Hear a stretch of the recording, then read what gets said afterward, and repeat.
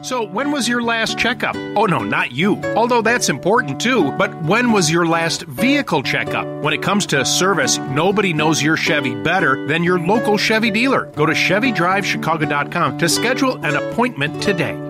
Dean's off, but Chicago's very own, our friend Cindy Perlman, with us from Las Vegas. A week from this Sunday, Oscar time already, and it's going to start earlier this year, isn't it, Cindy? It is. Good morning, Bob. We're 10 days out from the 96th Annual Academy Awards. A week from this Sunday, it's 6 o'clock, so you got to have dinner a little bit early, 6 o'clock Central. But as the show's being prepped, a few interesting behind-the-scenes notes. Number one, a potential Scarface reunion between Michelle Pfeiffer and Al Pacino, who are both there as presenters. And you know how they love to group people from old movies together, which is kind of cool. Mm-hmm. And then the laundry list of presenters is sort of rolling in now. All the old people who won last year, Michelle Yeoh, Jamie Lee Curtis, Brendan Fraser, plus Nicolas Cage, Jessica Lange, Matthew McConaughey, Chris Hemsworth, Dwayne Johnson, Michael Keaton, Jennifer Lawrence, and John Mulaney. So really good list of presenters this year.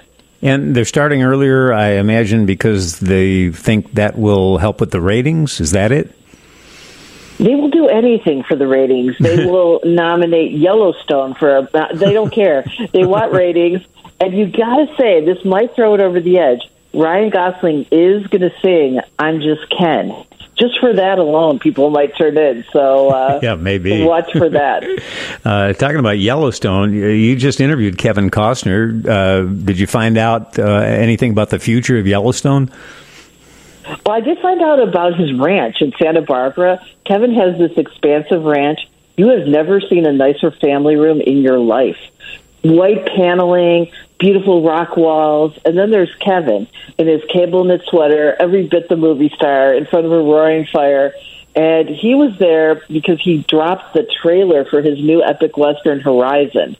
Now, you might have heard of this thing. It's two parts. One released June 28th, the other August 16th.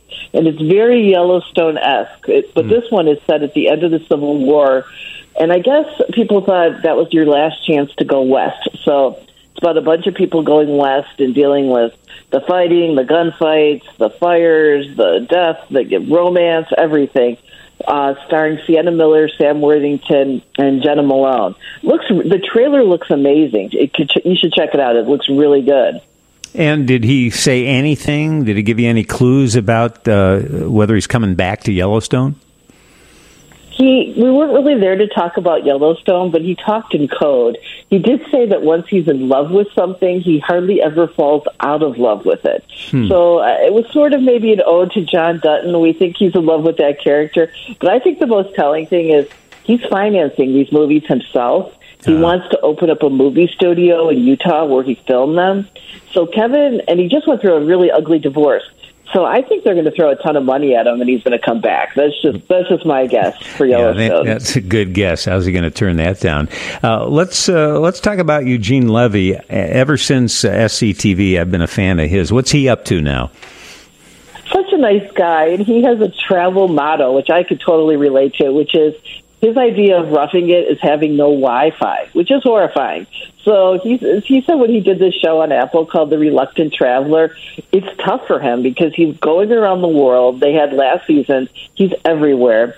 Season 2 drops next week, and he's in Scotland. He's rounding up yaks. He's running with the bulls. He's going to Scotland to discover his mom's homeland. But the hardest thing he did was he went into the woods in Sweden, and he went with a moose collar. And this guy blows into a thing with the idea that these moose will come charging at you. Now, Eugene is 77, so I did ask him, what were you going to do standing there in the woods with moose charging at you? And he said the guy said just to hide behind a tree, but he said the trees are really skinny. So he said he didn't really know what he was going to do because he's 77, he runs slow, and there was no real good trees to hide behind. He's going to be on Only Murders in the Building, isn't he? It's a big year for him. He's getting his star on the Hollywood Walk of Fame next month. And, yeah, they just added him to Only Murders in the Building, which I think every person except Kevin Costner is in eventually. And finally, let's talk about what you term rom-com fever. What's this all about? You know, the hottest books these days are romance novels. They account for like almost 60% of all book sales. And Hollywood is jumping on this. We're going to see rom-com after rom-com, especially in difficult times. People like this escapist stuff. The one that looks really good this spring is on Hulu called The Greatest Hits. And it's about a girl, Lucy Boynton, who finds that she puts on songs that help her travel back in time. And she has a choice then. Does she want to stick with her high school boyfriend, played by David Cornsweet, who's the next big screen Superman, or does she want to stay in present time with her real love, who's played by Justin Min? So it's going to be a lot of good 80s songs. A lot of it set in a vinyl record store. It looks really cute. Yeah, it sounds good. Rom-com fever it is. Cindy Perlman, who is out there writing for the Las Vegas Review-Journal. Always good talking to you, Cindy. Thank you very much. Have a good weekend. You too, Bob. Dean is on assignment, but he left us his review of Dune Part 2. We've been fighting the Harkonnens for decades. Look! My family's been fighting them for centuries. In 2021, fans of the Frank Herbert sci-fi novel Dune didn't know what to expect from the French-Canadian director Denis Villeneuve. What we got back then was a larger-than-life epic story of family, power, love, and prophecy. Fast forward to today, and Dune Part 2 is bigger and bolder and even more epic than before, maybe too epic in some ways. It's a story about battling factions of nomads and royals, of ancient feuds and civil wars. As a young warrior who survived an attack that wiped out most of his family, who ruled the desert planet, seeks revenge. And that is the most bare-bones explanation of what this movie is about. And believe me, there is almost nothing that is bare-bones about this movie. Nothing fancy. I understand. The stories are multi-layered and super complex, based on the original novel without much left out. Fans should be able to follow along, but if you're a newcomer to all of this, fully expect to get lost in the names and places and mythologies. It's like they're speaking a foreign language. And if you're not familiar with the book or you haven't seen Part 1, forget about it entirely. That said, it's not completely impossible to follow along, although I had to see the movie twice in order to absorb what was being thrown at me. Should you really have to see a movie more than once to get what's going on? All of that said, Dune Part 2 is one of the most visually beautiful movies that I've ever seen. Incredible sand-swept cinematography with overwhelmingly original sights and technologies and even creatures. Visually, it reminded me of the first time that I saw a Star Wars movie. The creativity here is stunning. But at the end of the day, for me, it's always about story. And as best as I could decipher, the formula for this one is that good people and good intentions are battling evil for the world as they know it.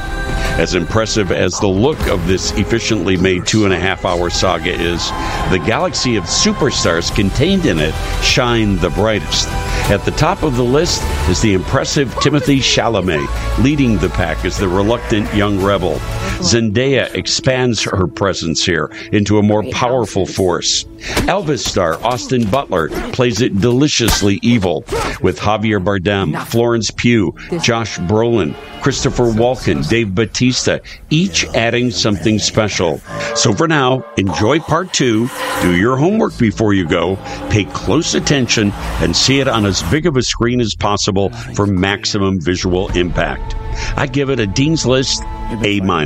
Well, you can always get my weekly movie reviews sent right to your phones every week just by texting the word Dean to 97999. And I hope you have a great weekend. Dean Richards, WGN News.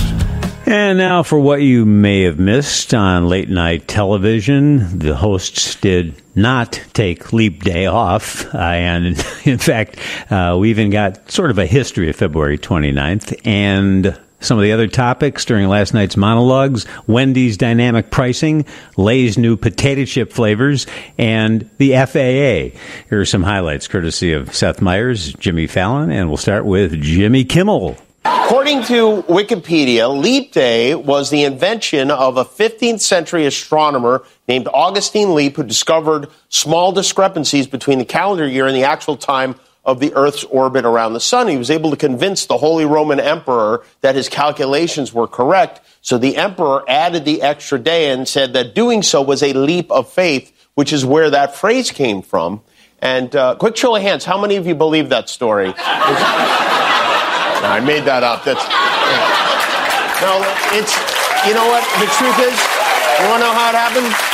Leap day was invented by a guy who needed another day to come up with his rent. Well, switching gears, the FAA has given Boeing 90 days to come up with a quality control plan. Well, that'll show them. You can let your planes fall apart for 3 more months, but after that, you're in big trouble, mister. That should make passengers feel real comfortable over the next 89 days. It's like, well, some business news. IHOP and Lay's teamed up to launch Rudy Tooty Fresh and Fruity Chips. Check these out. Yeah. Little odd, but that's not the only weird collaboration Lay's has done recently. They've also done Lay's and AutoZone's motor oil and vinegar chips. Pretty good. Never had that. Then they did Lay's and your random coworker's Flamin' Hot Breath chips.